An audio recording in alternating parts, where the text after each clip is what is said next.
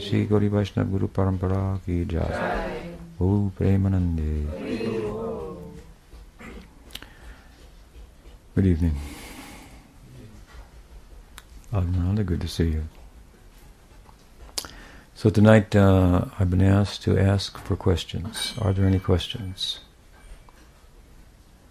Yes. In Srila Bhaktivinoda Thakur's song, the Song of the Broker, is that it? Mm-hmm.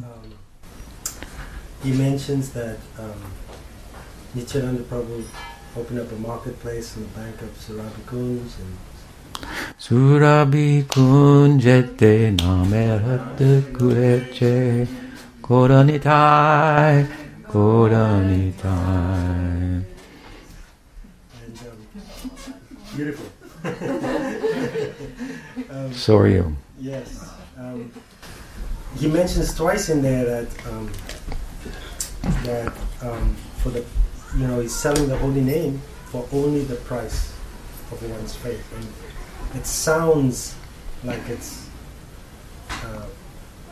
maybe cheap, or not cheap, maybe like a good deal, like it's very inexpensive, Mm-hmm. but it's actually not.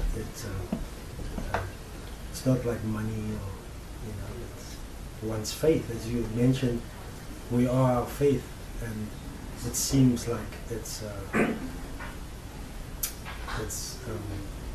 not a cheap thing. He makes it sound cheap, Or easy. or easy. He makes it sound easy, but it's not. I was just wondering why Mm-hmm. should the Bhaktivinoda Thakur say only? Mm-hmm. Yes, well, you're right that our faith is everything in a sense. I often point that out by way of citing Krishna's statement in Bhagavad Gita. There he says, Shraddhamayam Purushaha. This is a chapter about faith. Arjuna asks the question about the nature of faith. I think that is, how does he begin that chapter? Anyway, he asks about the nature of people's faith. I think that he speaks about or asks about faith independent, let's say, of the scripture. And so people who pursue that, what becomes of them. And Krishna speaks about faith born out of the mode of ignorance, faith born out of the mode of passion, faith born out of the mode of goodness, the latter of which is tied to Scripture. And anyway, in the context of speaking about that subject, he makes the statement that a person is his or her faith.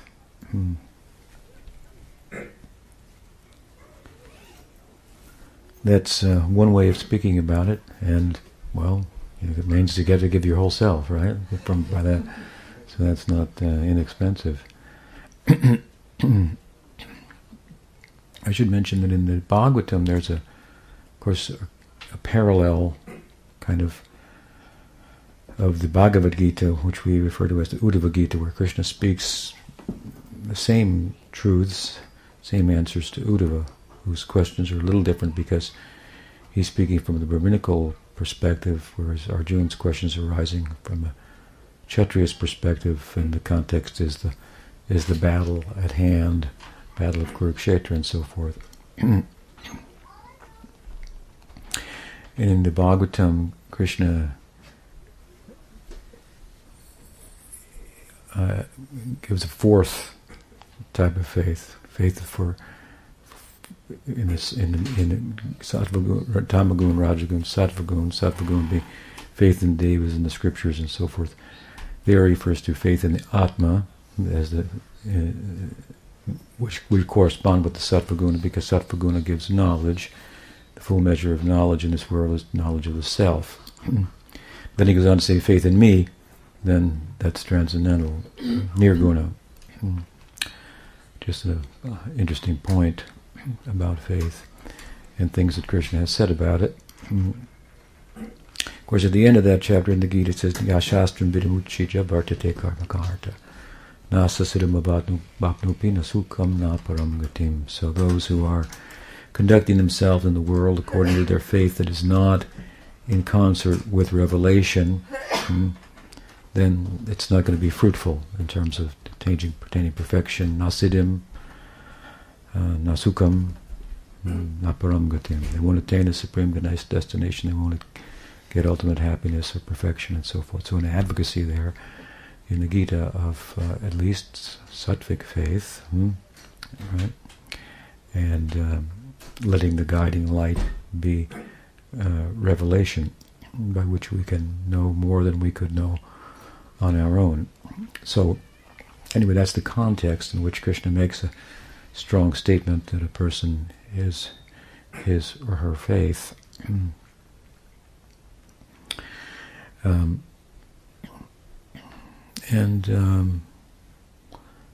Another thought comes to mind. I'm just underscoring the point that you're making to begin with. Pujapad Sridhar Maharaj once described faith as the halo of Radharani. How do you get that? I forget how we went there exactly about that, but he's speaking about divine faith and it coming from above, Shadavanjana, hey Shadavanjana, by associating with persons of that faith, of that character, then obviously it's contagious, so we get that. And it's, I think what Pujapad Sridhar Maharaj meant by that, among other things, is that it itself, the faith, is illuminating. He used to contrast faith, of course, as it should be, with doubt, and to make the point that we are animated by our faith. He poetically used to say that suspicion leads to suspension. So if we have doubts, then our animation will be suspended in terms of going down a particular path. I'm not sure if it's down there. I'm going to hold off. And in that regard, he would often refer to the spiritual world as planets of faith, where there was no doubt, and correspondingly where everything is animated, right? There are what appears to be earth, water, fire, air, ether, and so forth, but they're not behaving in the limited way that they do here. These elements, elemental constituents of the Maya Shakti, they're everything is alive and conscious, right? So if there is a realm of doubt, doubt is absence of faith. So there must be a realm of faith. And that would not be a blind faith, but the kind of faith that gives vision to that which we could not have otherwise. So it's the vehicle. Pujapad Sridhar Maharaj once said that and this was in later years of his presence amongst us, when he was quite ill and nearing the time of his passing. He said he went to sleep one night and he dreamt that all of his scriptural knowledge was taken away. And he had a fair amount of that. Pujapad Bhaktisiddhanta Saraswati Thakur once referred to him as Shastra Nipuna. That's a nice term, scriptural genius. It's a word that Rupa Goswami uses to characterize, among other characteristics, one of the characteristics of one whose adhikar, or eligibility for bhakti, is uttam, of that standard, uttam adhikari. So it's a generous, or a quality to take note of. But he was thinking of himself, of course, regarding the dream, in terms of all of the Shastric knowledge that he had, and it was taken away, and he said, I was left with only my faith to travel with, to carry me. Of course, it was substantial, so I would say he was in good shape. He had told me several times that whenever somebody comes and they have a lot of a good big intellect, I have to beat on them. Gyan Shunya Bhakti, Gyan Shunya Bhakti. That intelligence is not a suitable vehicle for going there. If we think that it is, and that we can capture that realm between our ears, if you will, if we're not careful with that, which can be a problem for the Madhyamadikari, that who has got a good intelligence, and they try to capture all the text, all the books, everything, and if they're not well guided by that and well grounded in their practice, then they're going to come into touch with the fact that the philosophy that they thought perfectly enunciated and captured the absolute truth doesn't do so, and there are holes in it, and there are problems with it, as we should know in advance that realm is one from which, as the Upanishads say clearly, speech having gone returns, and tries to go, returns. Mind tries to go and returns. It can't go there. If you try to go there with your intellect, it will create doubts rather than faith. You have to use, that's why I say often you have to use your head to soften your heart, and actually practice, which is not a head exercise, it's a heart exercise. It's hard enough to exercise your head, when to speak of exercise your heart, right? That's what brings the tears.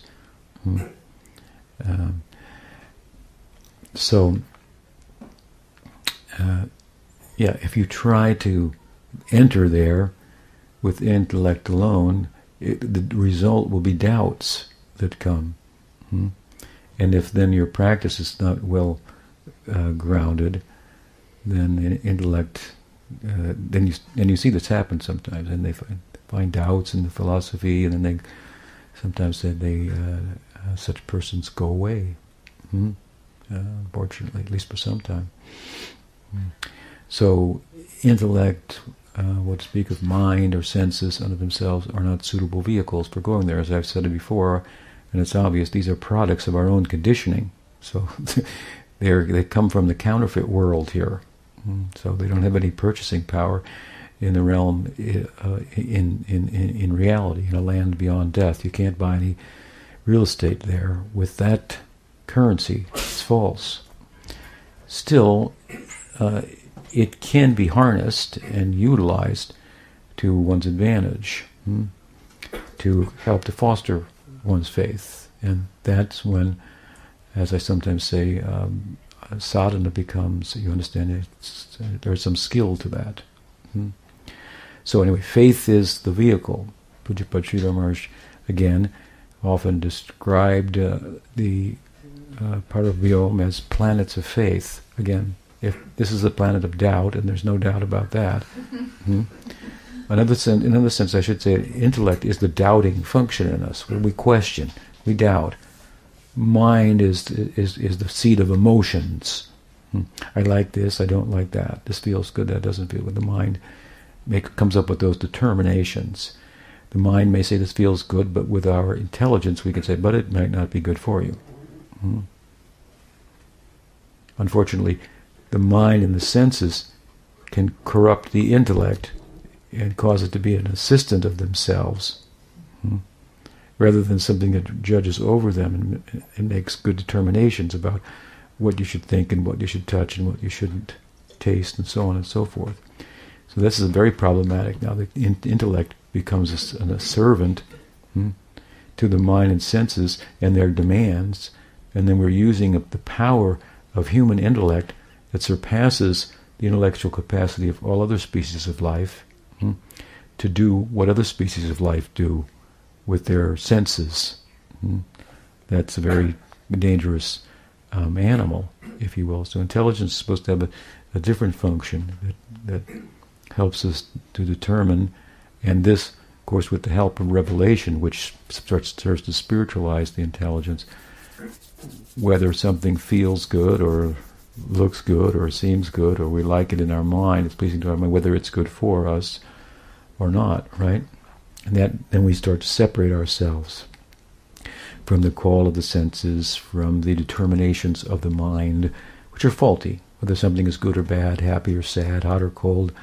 Oh, for you it might be good, for me it might be bad, for you it might be happy, for me it might be sad, for you it might be cold, for me it might be hot. So obviously it's neither of those. It's something else, whatever that is. It's beyond the reading instruments that we're possessed of and at the faculties at the moment, by which we're trying to understand everything. Well, we're not going to be successful in that. That we should figure out with our intelligence, and then what to do about it. So we need help beyond these faculties. So again, such is revelation. So my point here is that the intellect is a doubting function, right? The questioning function. Question authority.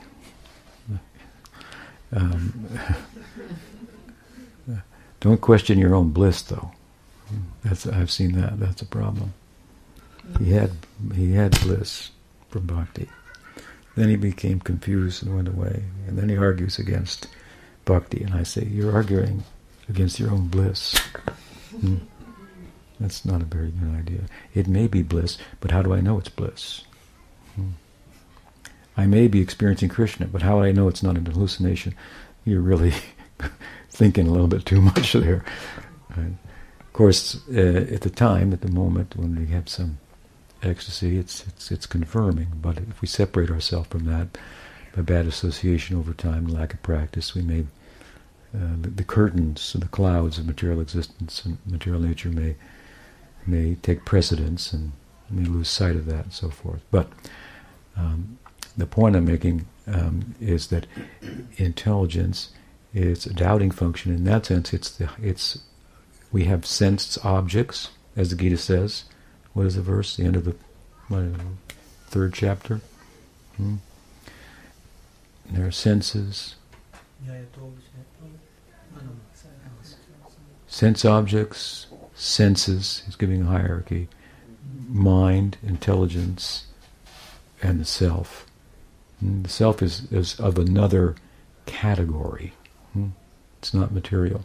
But within the material there's the hierarchy. There's sense objects, and there's the senses, through which we perceive them, and there's the mind, which is the sixth sense, right? That without which the other senses don't really work.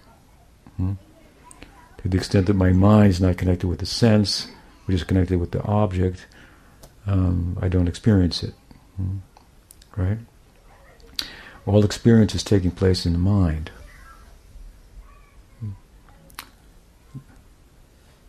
So yoga is a perfect solution for ending all the suffering. It's all in the mind.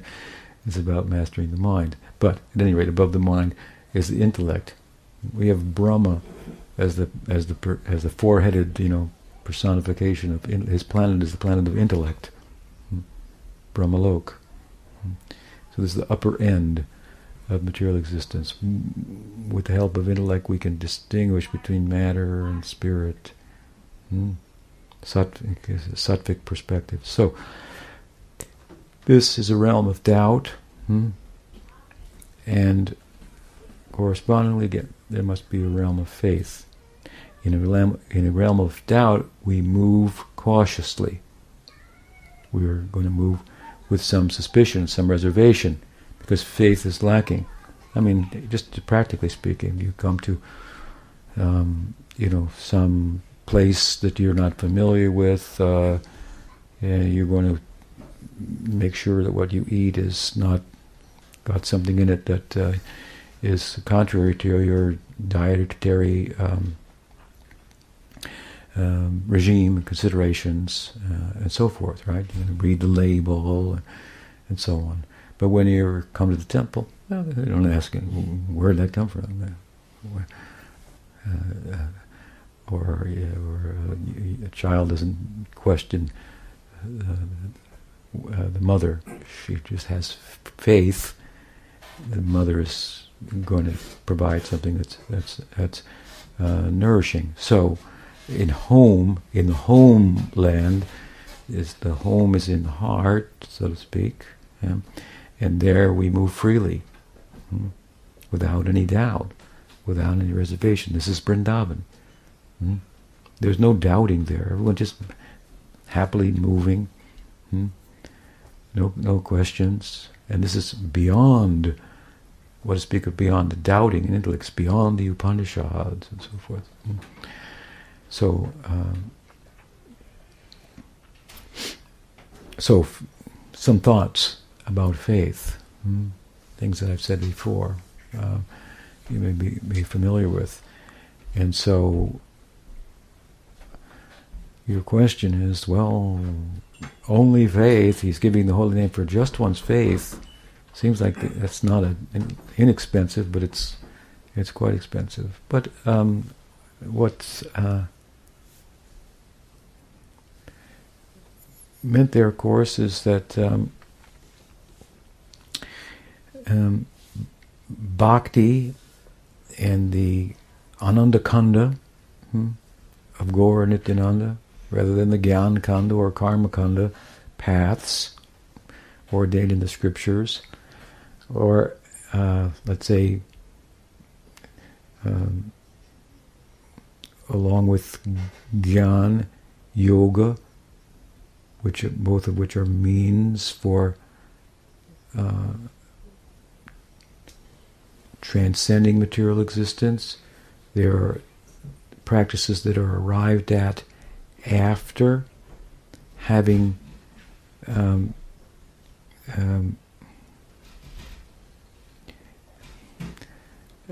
risen above sufficiently the influence of karma and the karma path, the path of karma, the varnashram dharma. This is a path of acquisition. This is a pravritti marg.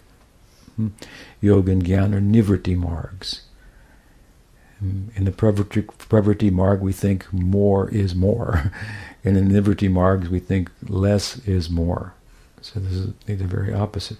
So the nivritti marg follows exhaustion on the part of the practitioner of the karma marg. Exhaustion meaning that he or she has come to the conclusion is this ain't happening here. It's not happening. More acquisition is not is not giving me the kind of knowledge that informs action that will bear the kind of happiness that we all seek without any limitation. So from Pravritti Marg to Nivritti Marg, we've got Gyan, Yoga schools there. So there's the point being that what?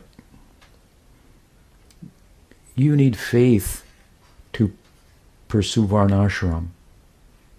Why would you pursue the Varnashram path and in effect, by doing so, acquire a license for acquisition and undergo the and have to pay for what you get beyond what you might have to do materially to acquire it. In other words, you have to make an endeavor, obviously, to acquire, but according to the Karma Marg, you also have to take into consideration what the scripture says and do it this way. And doing it in that way, you minimize the negative repercussions of taking, which amount to owing, right? To some extent, you can get good karma rather than bad karma. You can acquire more from the Karma Marg than you could just by acquiring. Just by acquiring things in here, in this world, through whatever means, legal or illegal, well, you're not going to attain, for example, a celestial birth,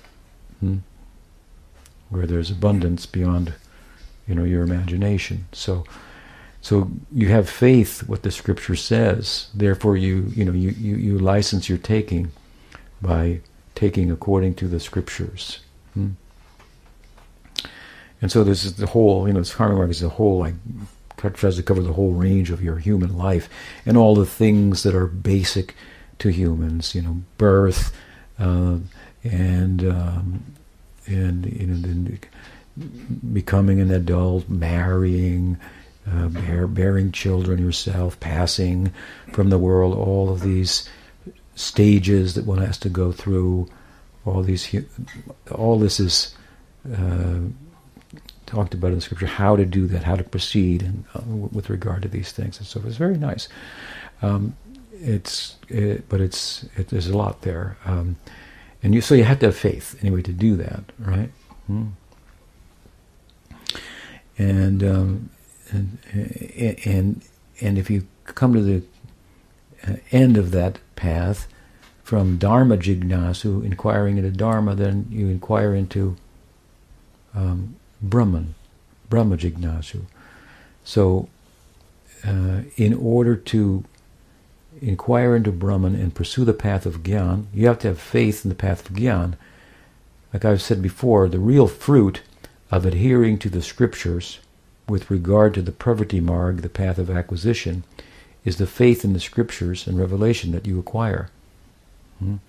So if I say, if you do this, make this potion, do this fire, and then you're going to get a good son. So you do it and you get a good son. Well, the fruit is the son, but really, if you look more carefully, the fruit is the faith in the Scripture. So he keeps looking deeper into there and deeper.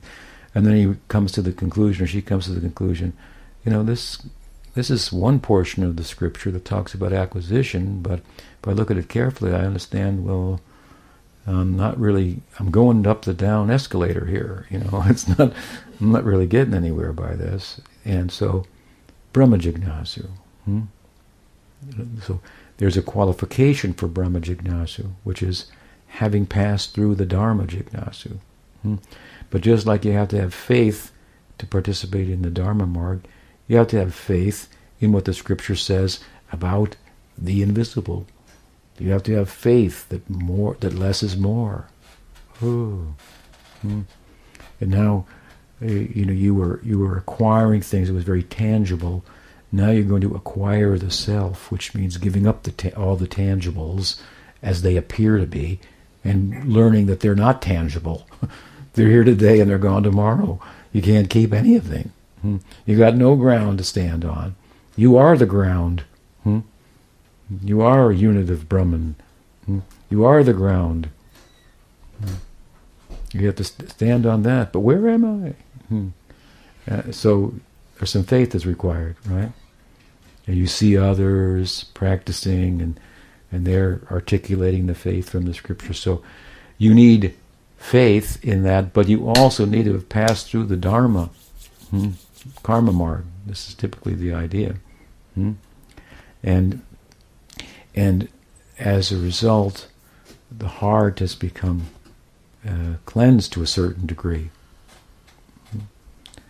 Just like Krishna says in the Gita, if you want to sit in meditation, in Gyan or yoga, contemplative life, well, he says, I recommend that you don't just jump into that from the karma marg, but do nishkam karma, because you've been moving in a certain way for eons, for acquisition. So in nishkam karma, you can continue to move, but you give up the fruits. You practice giving up the fruits. So you're going with the momentum that you have, but slowing down the trajectory and gradually turning the course.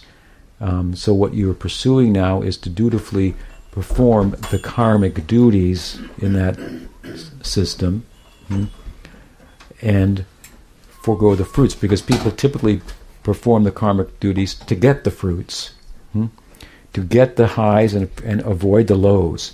So that's how they're moving. So obviously it's not going to be a very peaceful path.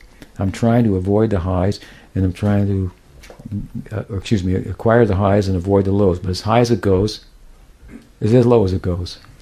But don't forlorn. As low as it goes, it's as high as it goes. But you just keep going up and down, right? So yoga or gyan, these are transcendental paths, if you will, or this is their aim, at least. They're all about equanimity, not going up and down, but flatten the whole, thing. Peaceful, shanti, shanti, shanti. And where does it come? Well, you're not chasing the highs or the lows now.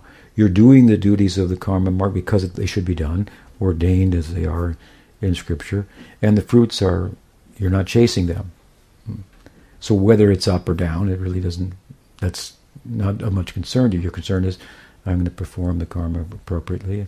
And ultimately, if I give the fruits to Krishna, well, then that's some type of bhakti there as well.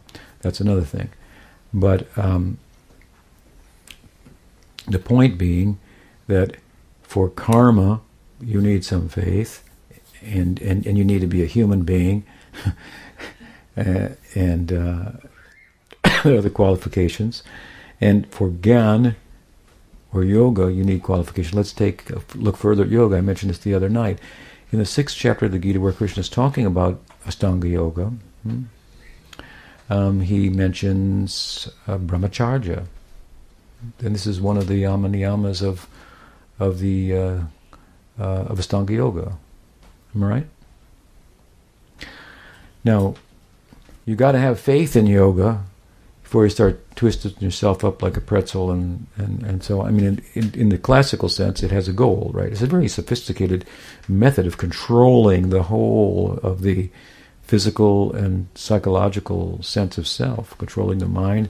You can control the heartbeat, the organs, and so on and so forth. You become like the Paramatma almost, which is ultimately and ideally the object of one's practice.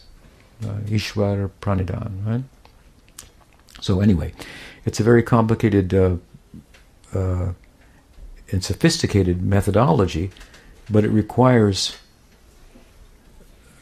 a certain level of attainment besides the faith in it. You have to have faith that it's going to work, otherwise how can you proceed? But it requires more than that as well. And I'm giving a good example. Well, brahmacharya. That won't be popular in the modern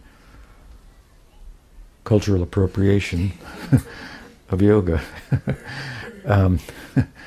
But from the classical texts that we learn about yoga, we find that this is a qualification. So, how many people are going to be... Brahmacharya means celibate. I mean, they have a fancy way now in the modern yoga community of dealing with that. I don't know how exactly they got to... But it's not what's meant classically there. Therefore I say, in yoga, you can't have any friends. In gyan, you can't have any friends. You progress in these schools by detachment.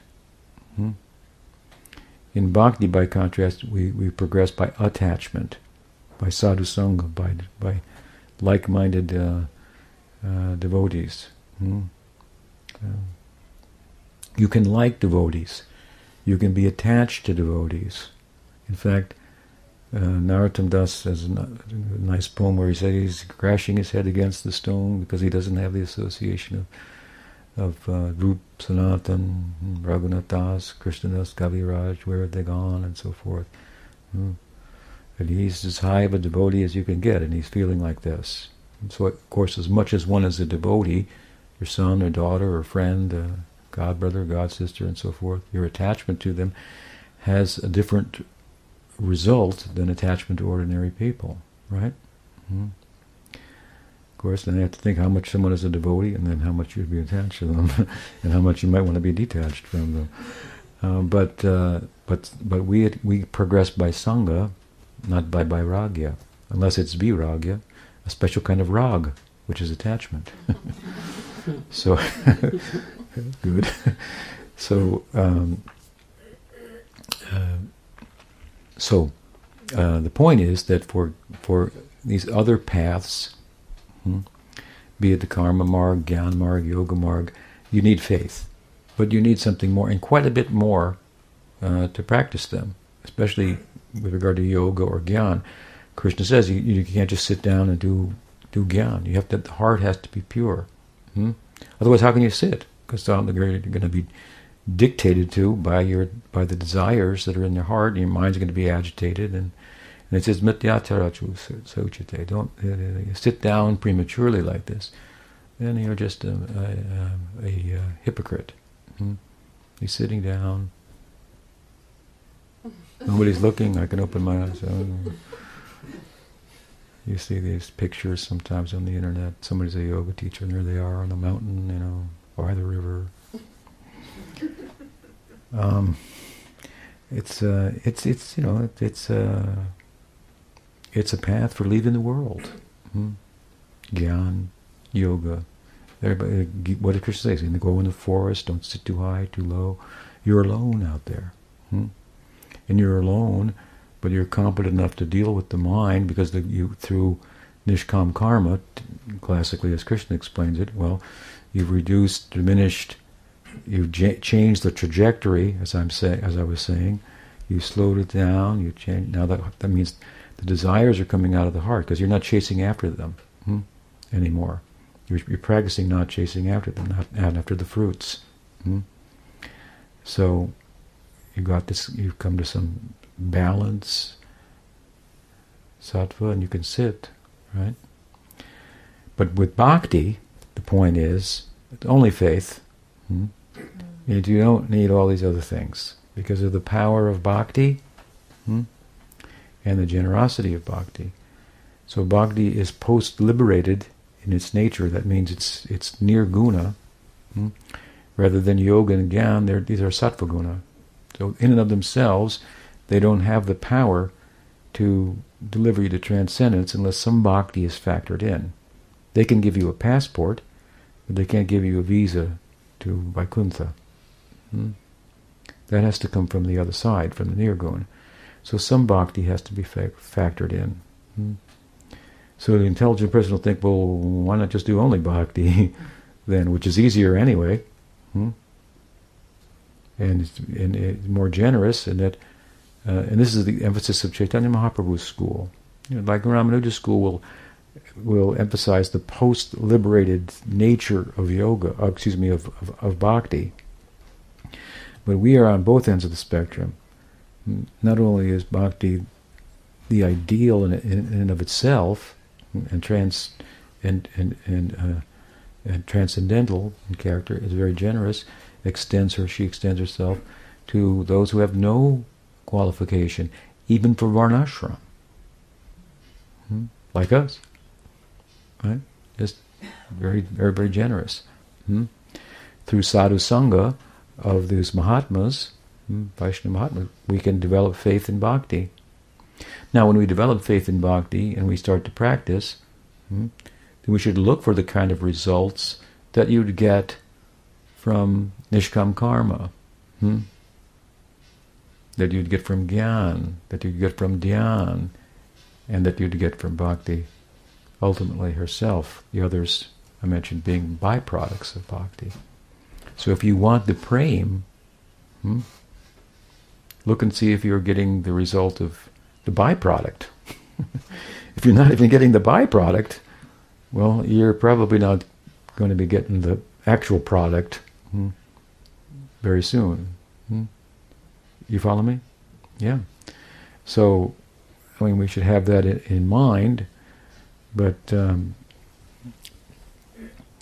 this is a very high ideal. We should hear about it. Like I said, you need, it's like a candle in the heart. Well, you need a candle before it gets lit. So some tattva, rasa tattva is important.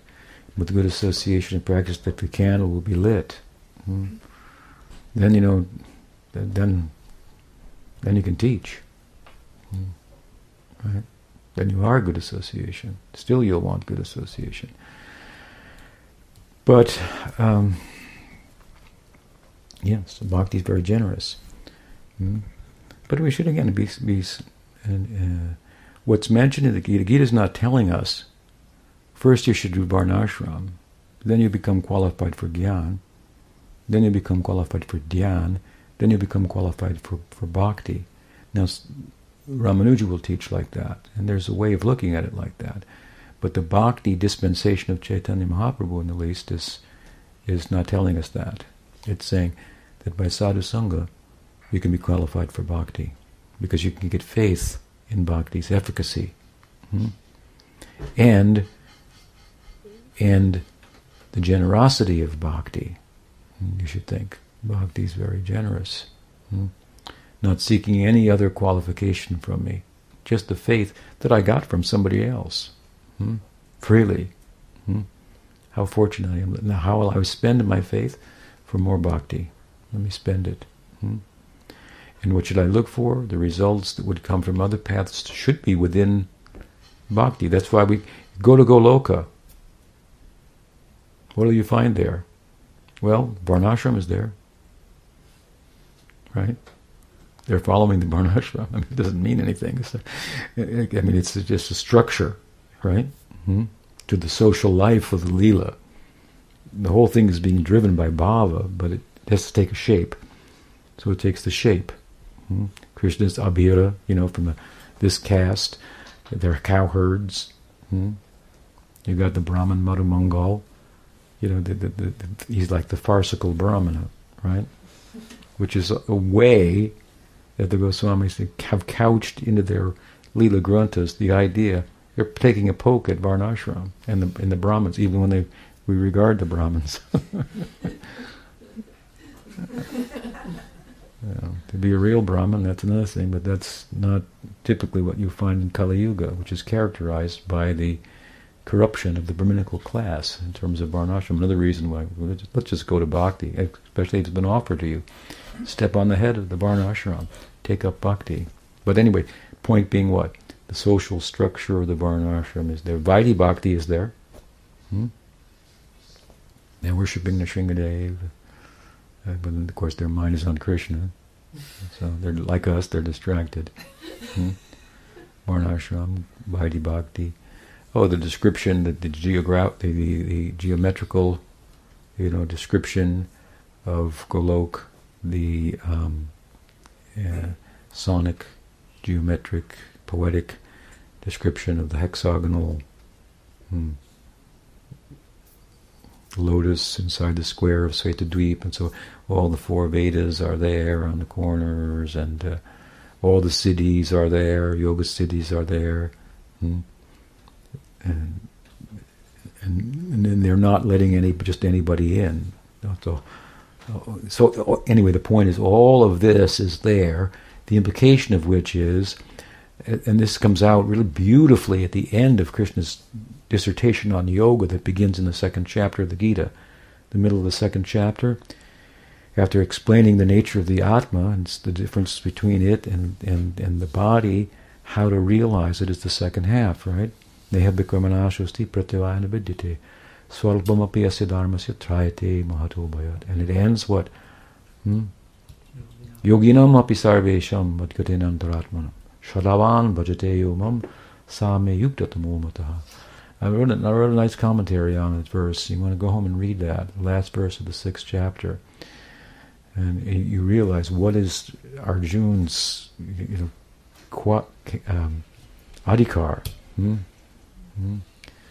Now to fully take up this bhakti yoga, and the implication being that if we practice bhakti, all of these things that have been described in the yoga ladder, if you will, as it's sometimes referred to, the results, desirable results, will all be there within it. What it means to be a devotee. Besides having prem, if you have all the other things that are the byproducts of this, people will worship you. People will think you're good company, saintly. Well, to speak of prem, that's when they think you he went off the deep end. He lost it all there. Yeah. So that's the idea there. Only your faith. You don't need any other qualification. Even the animals are being given opportunity for bhakti.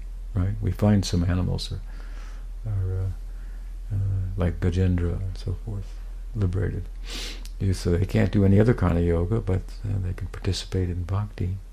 Such as their generosity. So she's on both ends of the spectrum. Right? All the low as you can go, she goes, and as high as you can go, there she is, as the driving influence of the entire movement of the spiritual world, all moving under the bhakti shakti.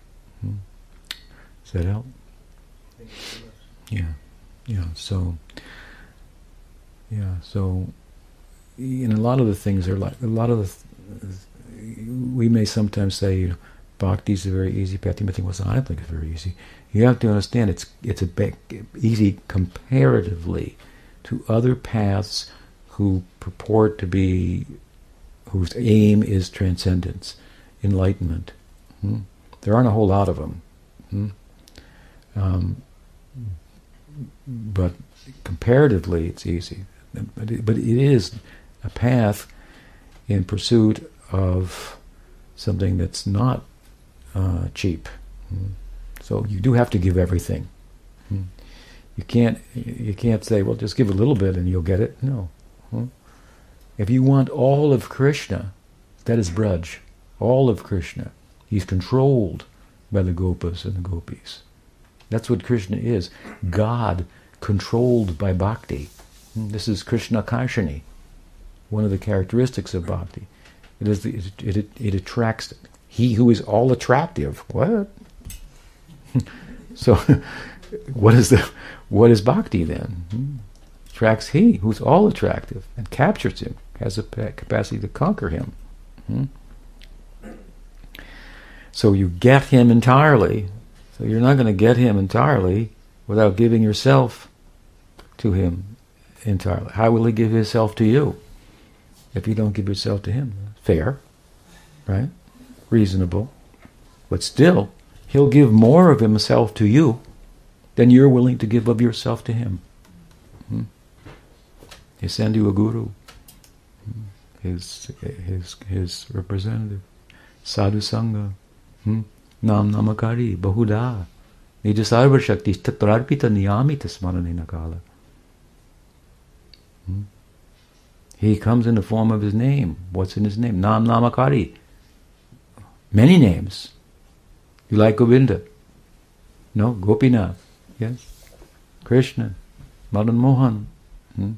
So many names. Yashodanandan? You like that name? Well, you go in that way. Vatsalya Rasa. You like Madan Gopal? Then become Priyanarmasaka. You like Gopinath? Okay? Become a Gopi. So many names. Nam Namakari. And Krishna Chaitanya says, Bahuda Nija Sarva Shaktis. He's talking about primary names of God. That means names of God in connection with his devotees. Not creator. Creator name. Right? Not the all-powerful one. The Almighty. Not names like this in relation to this world, where he's the controller. Names where he's controlled. Those kind of names. These are primary names. Therefore Mahaprabhu says, Nam Namakari Bahuda, Nija Sarva Shakti. All of your Shakti is in your names. Those kind of names. All of his Shakti is in the names. Now these names are so powerful. He's non-different from his name, and these are names of him in relation to his devotees. And he says, Nam Namakari Bahuda Nidasarva Shakti Tatrarpita Niyamite Smarane Akala. Recalling these names, he says, you can do it anytime, at any place. Bhagavatam says, even while sleeping, while eating. Mahaprabhu had a concern in his madness in Nadia that he was chanting Hare Krishna, Krishna Krishna, Hare Hare, Hare Ram, Ram Ram, Hare Hare. And he couldn't stop chanting. And so when he went to answer the call of nature, it's not typical that you'll do worship in the bathroom. So he was concerned about this. And I forget his name, Markanddwaj, who became then named differently by Chaitanya Mahaprabhu, was a young lad, said that, what did he say? That there are no, with Krishna Nam, there are no restrictions like this. And what name did he give him then? Gopal Guru. Gopal Guru. Goswami he became. Famous devotee of Chaitanya Mahaprabhu. Mahaprabhu was relieved by this. And he taught in this way that for this spiritual practice, there are no rules. Anytime, anywhere, any place on it. There are no prerequisite circumstances. Is another way of answering your question. They have to be in place. As there is, for example, in the karma marg, you have to do it exactly like this. You can't do it like that. You got to do it this time. You got to face that direction, and stand on your head, and whatever it is. It's a lot to it. And if you don't do it right, well, you won't get the result, and you might get the opposite result. There's a nice example of that, Bhagavatam, of Vritrasura. He mispronounced the mantra, by which he wanted to get an enemy of Indra, and he got Indra as his enemy, I think, instead. It's a nice, very important section, actually, of the Bhagavatam, where Rag Bhakti comes out through the mouth, teaches on that through the mouth of Vritrasura, who was Chitraketu. Yes. So, see how generous bhakti is. We should. Mahaprabhu was saying that he's humbled by this. Still, he says, in spite of this, I have no attraction. Just see my condition. Of course, this is not something that, if you contemplate this verse and you become neurotic, then you're not doing it right. So you don't want to do that. You want to have a healthy understanding of the generosity of the name. Not how bad I am, but how generous the name is. I'm unfortunate that I don't have a taste for this, and Mahaprabhu says, because I have other things that I think are valuable, anarthas. That's my condition. But it's a hopeful condition nonetheless. It's not a neurotic condition like, I'm bad. And now you're feeling bad and you're all psychologically out of balance and you can't chant. No, it's Krishna is merciful. His name is so generous. I don't have any attraction for it. That's my misfortune, but I'm holding on to that. He's not letting me go. The name and the named are non-different, but there's a difference between the name and the name, and that the name is more generous than the named. We might offend the form of Bhagavan, but his name will stay with us. Who's the best example? Haridas Thakur. He offended Krishna, the form of Krishna. He saw him in the Brahma Vimohan Leela, and he said, that looks like my guru that I saw at the dawn of creation, but he's acting kind of weird.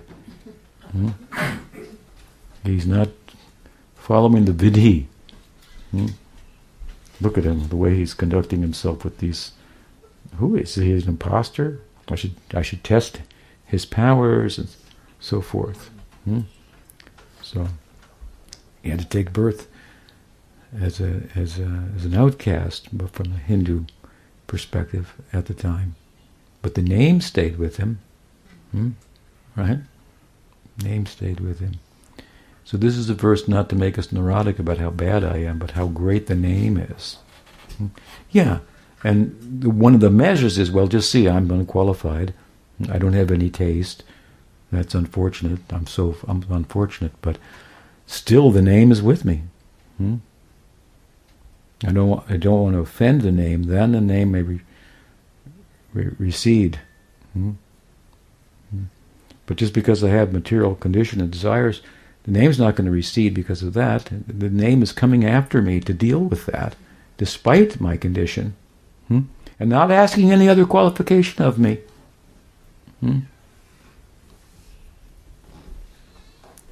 And says, even in your sleep, you can take advantage of me. Even while eating, which typically means you don't eat and do worship at the same time. Right? So, the generosity of bhakti. And then, the highest reach of bhakti. Yoga can't go there. Yogis are trying to remember Krishna. Gopis are trying to forget about Krishna. And they can't. Making a concerted effort to forget about Krishna. And they can't get him off their mind. What kind of samadhi is that? Right? They're in samadhi and they're doing kirtan. What kind of kirtan is that? We heard about this the other day, Gopi Gita. They're doing kirtan in the depths of samadhi. What's that doing? So, just to point out, underscore the idea that the goal and the way are one, right? It's not like that for yoga or bhakti or gyan. You leave the path to attain the goal. So, there are some thoughts on that. Anything else? Yes, Gayatri. During the rasa dance, when Krishna expands himself to dance with all the gopis, is it like during the picnic lunch that all the gopas thinks that Krishna is with them exclusively, like the gopis thinks that he's with them exclusively, or are they aware that he's dancing with everyone? And if they do think it's exclusive, why are the Manjaris not concerned about the union between Radha and Krishna in this? Why are they not concerned? Yeah, why? I mean, if they're dancing with Krishna themselves, why are they not thinking that Radharani, Sri Radha is not dancing? If the Manjaris are dancing with Krishna. Are they not dancing? That's your question. Yeah. Well, the answer to your question, which seems to be twofold, is that yes, each gopi, of course, Krishna, the gopis come, they meet Krishna. Then the rasa dance commences after the Pranaya Gita, right? After they answer his suggestions that they shouldn't be there from the point of view of dharma, and they turn it all around on him, and make a case for that it's appropriate for them to be there, and so forth. And so the rasa dance commences, right? And each gopi thinks that Krishna is standing next to her. Now he's dancing with me.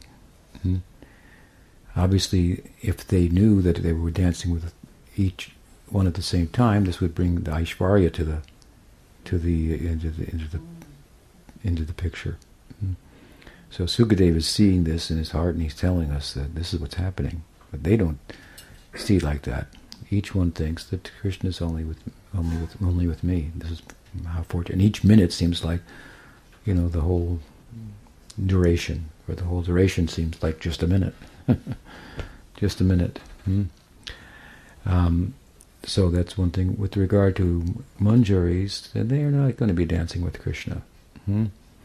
There are two basic types of Madhurya Rasa. And that is Rupa Goswami explains in his chapter about sadhana bhakti.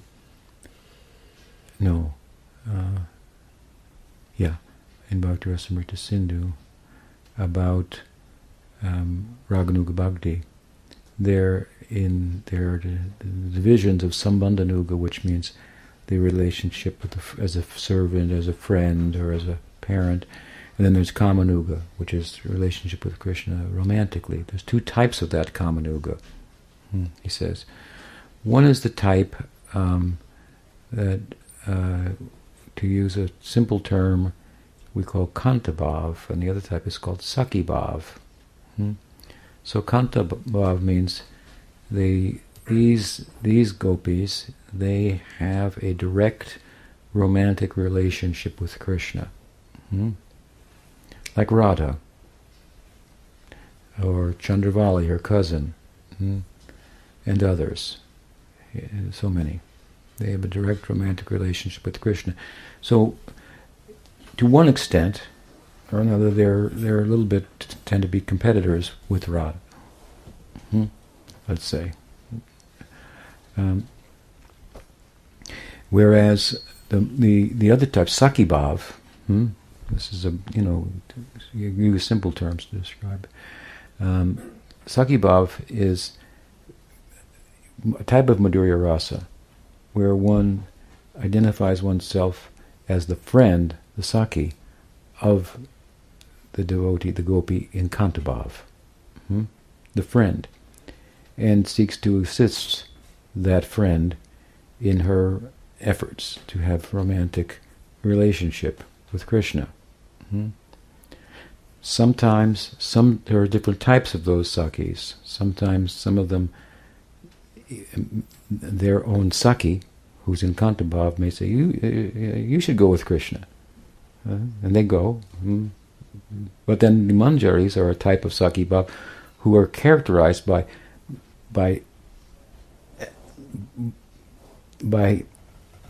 their kama, their, if you will, romantic desire is subjugated by their service and friendship to their Saki. It's so strong, it's so committed, that they reject overtures from Krishna, who teases them or tests them. This is characterizes the Manjari. And that is that so in their bhava, you can say they don't like Krishna as much. They like Radha more than Krishna. But of course, the math underlying it is that if you want to please Krishna, well, no one can please Krishna more than Radha. So let me please Radha, and Krishna will be most pleased with me, and that's true. So they're actually trying to please Krishna, right? No one can have the fullest romantic, the same measure of romantic reciprocation with Krishna. No can have more than Radha. So by identifying oneself as a handmaiden of Radha, then if the more you identify as such, the more you're going to have access to her experience, which is going to be, shared with you just by the very nature of your being identified with her. You're going to be aware of it, experience it, and so forth. So the Manjaris, they're there to assist. Does that help? That answer both your questions, right? Yeah, and of these two types of Kantabhav, or two types of Kamarupa Bhakti or Kamanuga, the Kantabhav and the Sakibhav, Rupa Goswami or Jiva Goswami says that the Sakibhav is preferable. So this is a main line of our sampradaya with regard to Madhurya Rasa. There are technical names for these two terms, but Kantabhav and Sakibhav is a simple way of describing it. Yes? Kind of a follow-up. I'm wondering, is there anything analogous, say, in Chaitanya Mahaprabhu's pastimes, as far as the Manjaris kind of identify with Radha's love? Do the devotees who are following Gaura, does anything happen to them in a similar manner? And we find that Rupa Goswami, who is Rupa Manjari, appears as a Brahman boy in Gaur Lila in Dasya Bhakti. Dasya Bhakti, to Gaur, to reverse it around, results in Braj Bhakti, let's say. Gopi Bhav there, for example. So, all of the devotees in Gaur Leela, they have Dasya Bhakti for Chaitanya Mahaprabhu. Now, there are some exceptions of sorts, like Sachi, obviously has Vatsalya Bhav for Chaitanya Mahaprabhu. But this is like Ramchandra in Ayodhya. He has romantic relationship, if you will, with Sita. He has his brothers who are his friends, Lakshman and so forth. But whoever enters there follows Hanuman and Zadasya. We see in Ayodhya, this is peculiar. Here is Bhagwan, Narayan, in a form in which he has parents. He has brothers. That's not there in Vaikuntha. So from the Gaudiya perspective, Ayodhya is like just a little above Vaikuntha. And it speaks to us of the fact that there's a possibility of having those kind of relationships with Bhagwan beyond Dasya, although only Dasya is available here. So when I look at it like this, Ayodhya is pointing to Goloka, where all those possibilities exist for whoever goes there. To have Krishna as a friend, to have Bhagwan as a lover, to have Bhagwan as a child, and so forth, right? So, similarly, there are going to be some figures, let's say Sachi is a good example. Even she, though, at times we see some dasya for Chaitanya Mahaprabhu in her. All the devotees of Chaitanya Gadadhar Pandit serving Chaitanya Mahaprabhu as a das. Still, sometimes their bhava in Braj will obviously come out a little bit. But our entrance point there is in Dasya Bhakti. We don't find, for example, there are some sects that look at Chaitanya Mahaprabhu as Krishna, Vishnu Priya is his consort, and we are not going to worship Krishna and Radha, but Gaur and Vishnu Priya, and we're going to become Manjaris of Vishnu Priya, and so forth. This is an idea. There are sects that practice like this. But these are theological perspectives that are not found in our scriptural canon. So, I mean, I found a book once that talked about Manjaris for Sita in Ayodhya. They obviously got it from Gaudiya Vaishnavism. Kind of thought it was a cool thing, and well, Ram's got it too. We've got it over here too, something like that. So the situation is different. Chaitanya Mahaprabhu tasted Manjari Bhav in Puri, I believe, when he chased after the sand dune, and then he found himself in samadhi, in being asked by the gopis to bring flowers and so forth. Sometimes it's thought, he's taking an assistant role here, and he tasted Manjari Bhav. Well, that's not what he's pursuing directly, but he tasted it nonetheless. But that's not what you're asking about. It comes up in the context of discussing the question that you asked. Does that help? It does, but I think what I was trying to ask and didn't do very well at was maybe like when the Manjaris help Radha and Krishna get together. Right. Certain signs come on Radha, and then they also come on the Manjaris.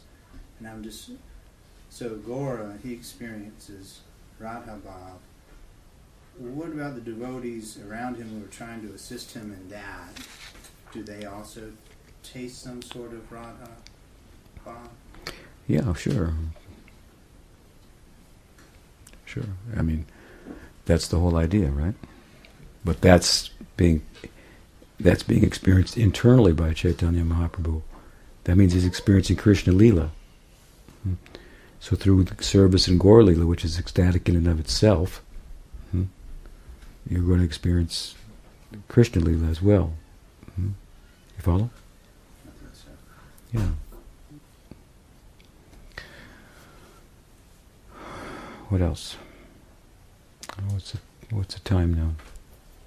7:45. 7:40? 7:45. Okay. Yes. Nice to see you, and your good husband. So about, the generosity of the holy name.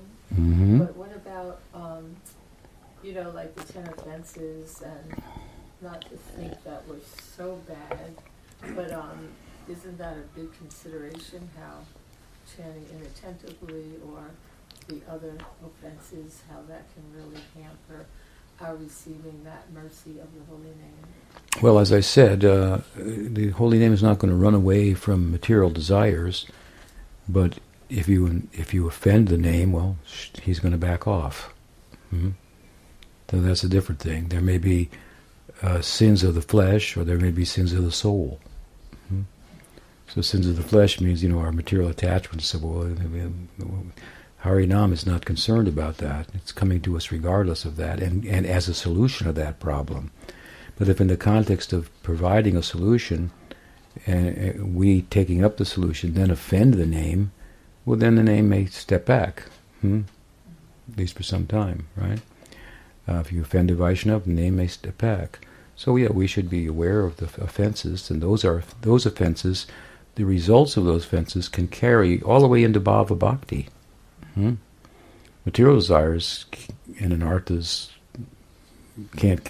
of other types cannot carry all the way into Bhava Bhakti, but it's possible that by offense the reaction will persist even into Bhava Bhakti and then slow us down from proceeding from Bhava Bhakti to Prem Bhakti until the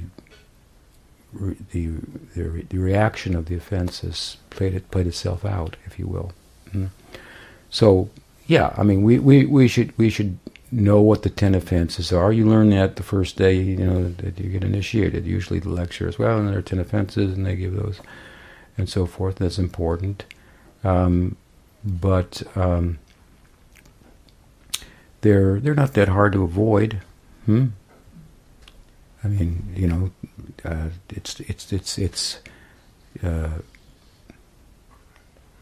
I mean, to offend a Vaishnav, and why would you do that?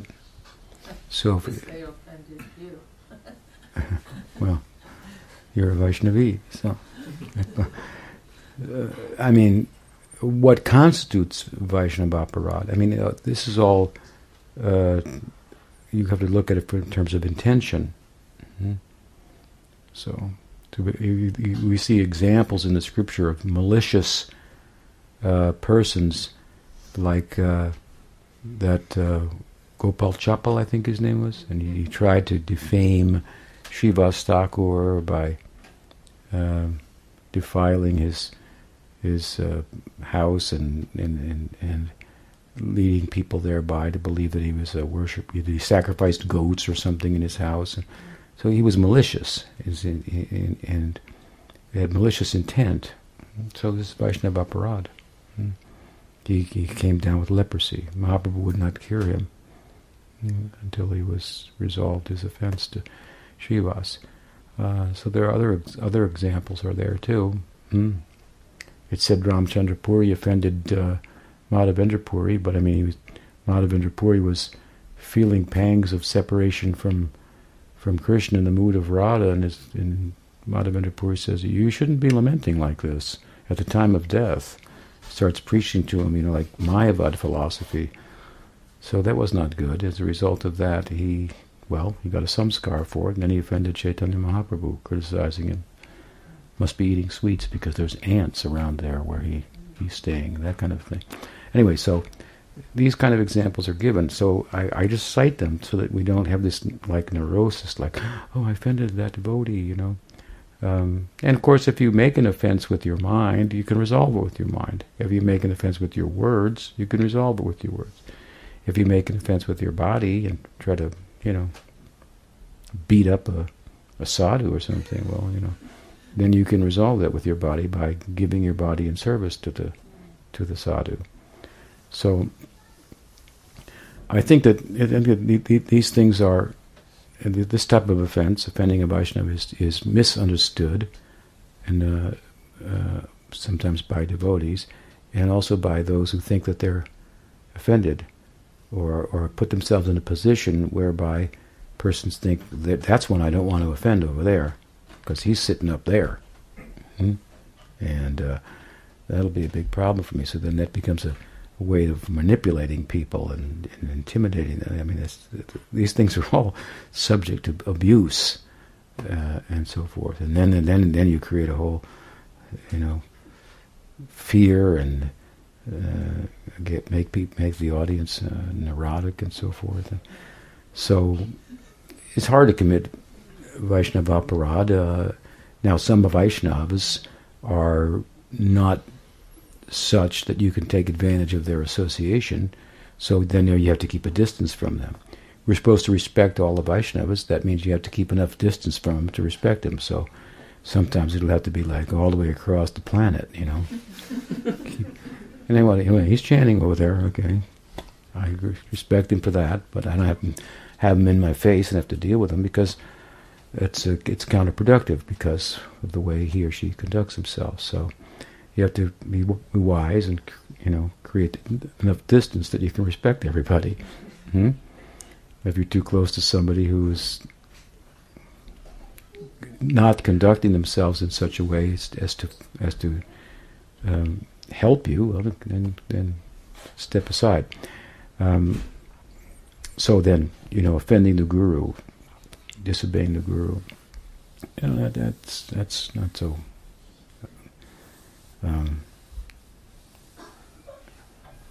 Hard to do. Like some of my disciples may say, I say, I'd like you to go and do this, and they say,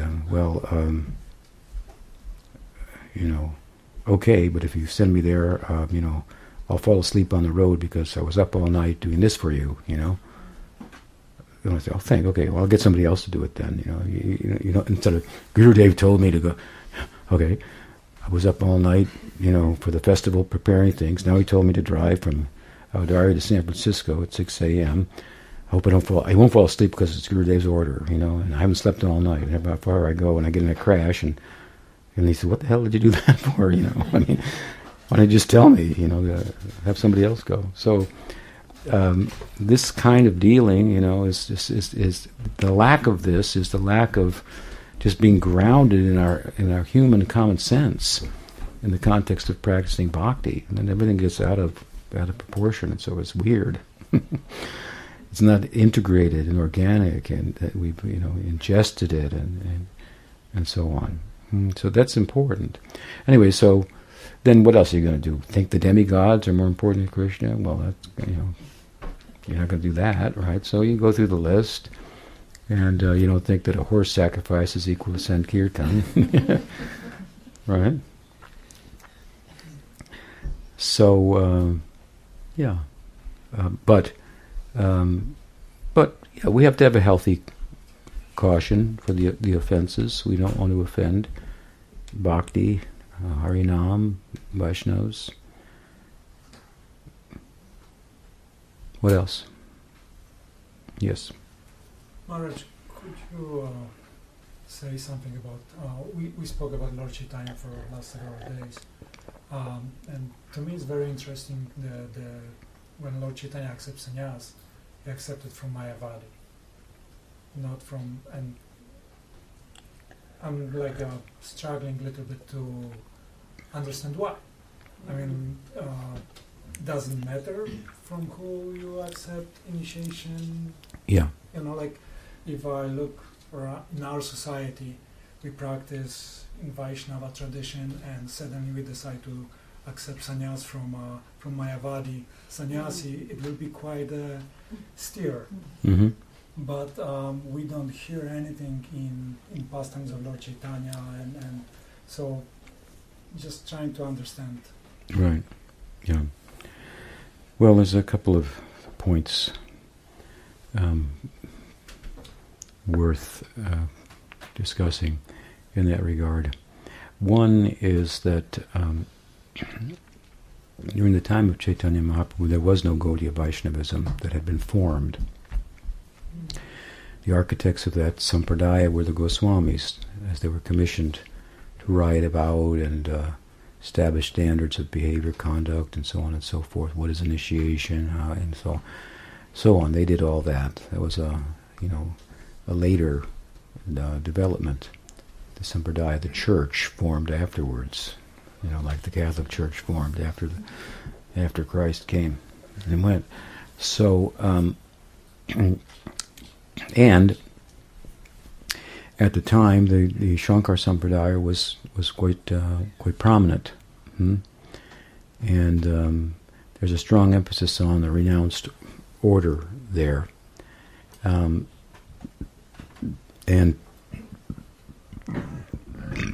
we find that all of the principal sannyasi, elderly associates of Chaitanya Mahaprabhu, there were 9 of them. They're compared to the roots of the metaphorical tree of bhakti, the fruits of which are prema, the branches of which are the devotees, and right, the trunk of which is Chaitanya Mahaprabhu himself, divides into 2 other trunks, Nityananda and Dvaita. Well, the roots were these sannyasis, Keshava Bharati, Brahmananda Bharati, and so Brahmananda Puri, and so on and so forth. They were all elderly gentlemen, renunciates, and they were all from the Shankar Sampradaya. And so in those days, such things, someone could take sannyas from the Shankar Sampradaya, receive the mantra, Tattvamasi, that they would give, and then might come to be associated with some bhaktas and change course, and I don't think it would happen in reverse very often, but and another example of what I'm talking about is that there are 4 basic maths or monasteries of Shankar that he established. One of them is in Jagannath Puri. It's called the Govardhan Math, and that math has an emphasis on bhakti. All of the religious Brahmins affiliated with that math and Advaita Sampradaya are in charge of Jagannath's puja in the temple. They're all Advaitins. Jagannath's accepting their service. From that school, at one time, it's written in their books, the head of that math was Sridhar Swami, the famous commentator on the Bhagavatam that Mahaprabhu appreciated. So the implication is that he was in that head of the Govardhan Math. He was a Shankar Sampradaya, in the Shankar Sampradaya. He accepted sannyas there. And they have emphasis on bhakti as a means, not as we think of it. But he became converted. He changed his course and wrote his commentary in the Bhagavatam, which the Advaitins said, what kind of commentary is this? That their God's form is eternal, their Sarup Shakti, and these kind of things. So Mahaprabhu liked that. So in the Ramanuja Sampradaya, which is a Vaishnava Sampradaya, and the Madhva Sampradaya, they were way down in the south. And not as, prominent up in Bengal and Jagannath Puri and so forth. So I think that the interaction between sects was a little more fluent, and discussing of concepts and ideas on the one hand, and on the other hand, of course, Keshava Bharati, as described by Murari Gupta in his biography of Mahaprabhu, which was written during the lifetime of Chaitanya Mahaprabhu, the earliest one, he says that Keshava Bharati came to Navadvip. He had the darshan of Chaitanya Mahaprabhu. And then Mahaprabhu determined to take sannyas from him in Katwa. He was from the Shankar Sampradaya, but he had already been influenced by Chaitanya Mahaprabhu to some extent by having his darshan. And then when Chaitanya Mahaprabhu went to get the mantra from him, he had doubts about the way in which the mantra is understood. Tattvamasi, you are that. He'd wait and take it like that. He asked Murari Gupta about it. He told him that he had a dream, and he dreamed that he got this mantra and he lost his love. But there's no love in that understanding of the mantra. And so Murari Gupta said, no, that you should think of it like you are his. So Mahaprabhu liked that. And then when he went to see Keshava Bharati, he asked Keshava Bharati, is this the mantra that you are going to give me? And he whispered it in his ear. At that time, Keshava Bharati got initiated by Chaitanya Mahaprabhu with the Vaishnava conception, and he realized, I'm Sandipani Muni from Krishna Lila. Here I am, again initiating Krishna in the form of Gaur Krishna. So we see, now you may think, well, people probably made that up. No, this is a testimony of Murari Gupta, and we see that Keshava Bharati became a great Vaishnava. He followed Chaitanya Mahaprabhu, like Brahmananda Bharati, Brahmananda Puri, Keshava Puri, and so forth. They all became great followers of Chaitanya Mahaprabhu. They all converted, and so the Sampradaya was being formed. Mahaprabhu said to Ramananda Roy, who praised him, said, oh, no, don't praise me, I'm just a Mayavadi sannyasi, according to the Krishnadas Kaviraj Goswami, put it like that. I heard one of the Shankars, the 4 Shankars, presiding over the 4 moths, said, and Chaitanya Mahaprabhu himself has said he's a Mayavadi sannyasi. So I just wish I had been there, because I would have said, oh, so where do you get that? It's right in the book, your book, Chaitanya Charitamrita. So you accept the book as authoritative. Let's look what else it says. Yeah, and then we put it in perspective, right? So why did Chaitanya Mahaprabhu take initiation from Keshava Bharati? Because he's Sandipani Muni. That's his guru. But it's true that the association was much more. It's not like, oh, he's a Mayavadi, don't let him in here. They were those very strident kind of sectarian perspectives weren't as much in place. Now, when Krishna's Kaviraj Goswami is writing Chaitanya Charitamrita, it's a little bit more sectarian, because he's trying to establish what among the ideas about Chaitanya Mahaprabhu are acceptable theologically and which ones are not. And of course, in the Sandarbhas you find Jiva Goswami's arguing against Advaita, or be it Bhagavatamrita, Sanatan's arguing against Advaita theologically, philosophically. That is a strong point. But Prabhupada told me when he gave me sannyasa, even if you see a Mayavadi sannyasi, you should pay respect to them. And we were walking in the morning, and somebody said, and Tripurari, said, that is Tripurari Maharaj, Prabhupada said. I should always show. And then he said, and you? And I think he said to me at that time, and even if you see a Mayavadi sannyasi. So, something to think about. That help? I was like, because there is also a story about Shamananda Pandit, who got like a special tilak from Lalita Devi, and his guru walked from Bengal to chastise him. It was like a big stir at the time in the Vaishnava society, why he accepted. So to me, it was just like a little bit confusing. That on one hand, nobody makes any issue or mention, at least we don't hear about it. But on the other hand, someone pays such a very strict, attention to those things. But those are quite different times also. Yeah. Shamananda is a generation or half a generation after Chaitanya Mahaprabhu, after the Sampradaya has been established, and so forth, and what are the standards, what are the tilak you'll wear if you're initiated in this paribar or that paribar, all that was in place. And so it seemed a little out of place that suddenly his disciple was wearing a different tilak. Right? Shamananda. Then the story had to be explained. Of course, it's a very esoteric story that is instructive and so forth. But very different circumstances from that of Chaitanya Mahaprabhu. And, I mean, but you do see that, these days you see very sectarian, considerations. You're initiated in ISKCON, you have to stay in it, or they do it in other maths too, They say, well, if you're going to have Siksha, you have to get the permission of your Diksha Guru. But Chaitanya Mahaprabhu didn't ask for any permission to hear from Ramananda Roy. He didn't say, wait, I better go back and ask Ishwar Puri if I can associate with you. If it feels good, do it. That's our teaching.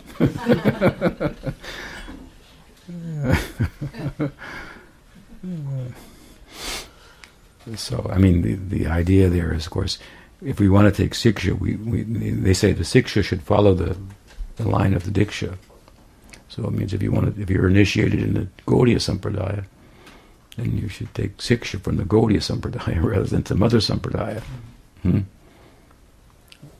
Makes sense, right? Because that will foster the Diksha that you have, help it to grow. So, all right, I think we stop there. We'll get together again tomorrow night. We'll have some more questions, I think, tomorrow night, and then Friday we have more, and Saturday we'll have more formal talks of sorts. I think Friday night is the appearance of Srivastava, so we've been asked to talk about him, and then Saturday we'll conclude the Gaur Leela section, Chaitanya Mahaprabhu going to Jagannath Puri. Gaur Bhakta Vrinda ki jai, Gaur Premanande. Hari Bol. His Divine Grace Bhaktivedanta Thakur Swami Guru Maharaj ki jai.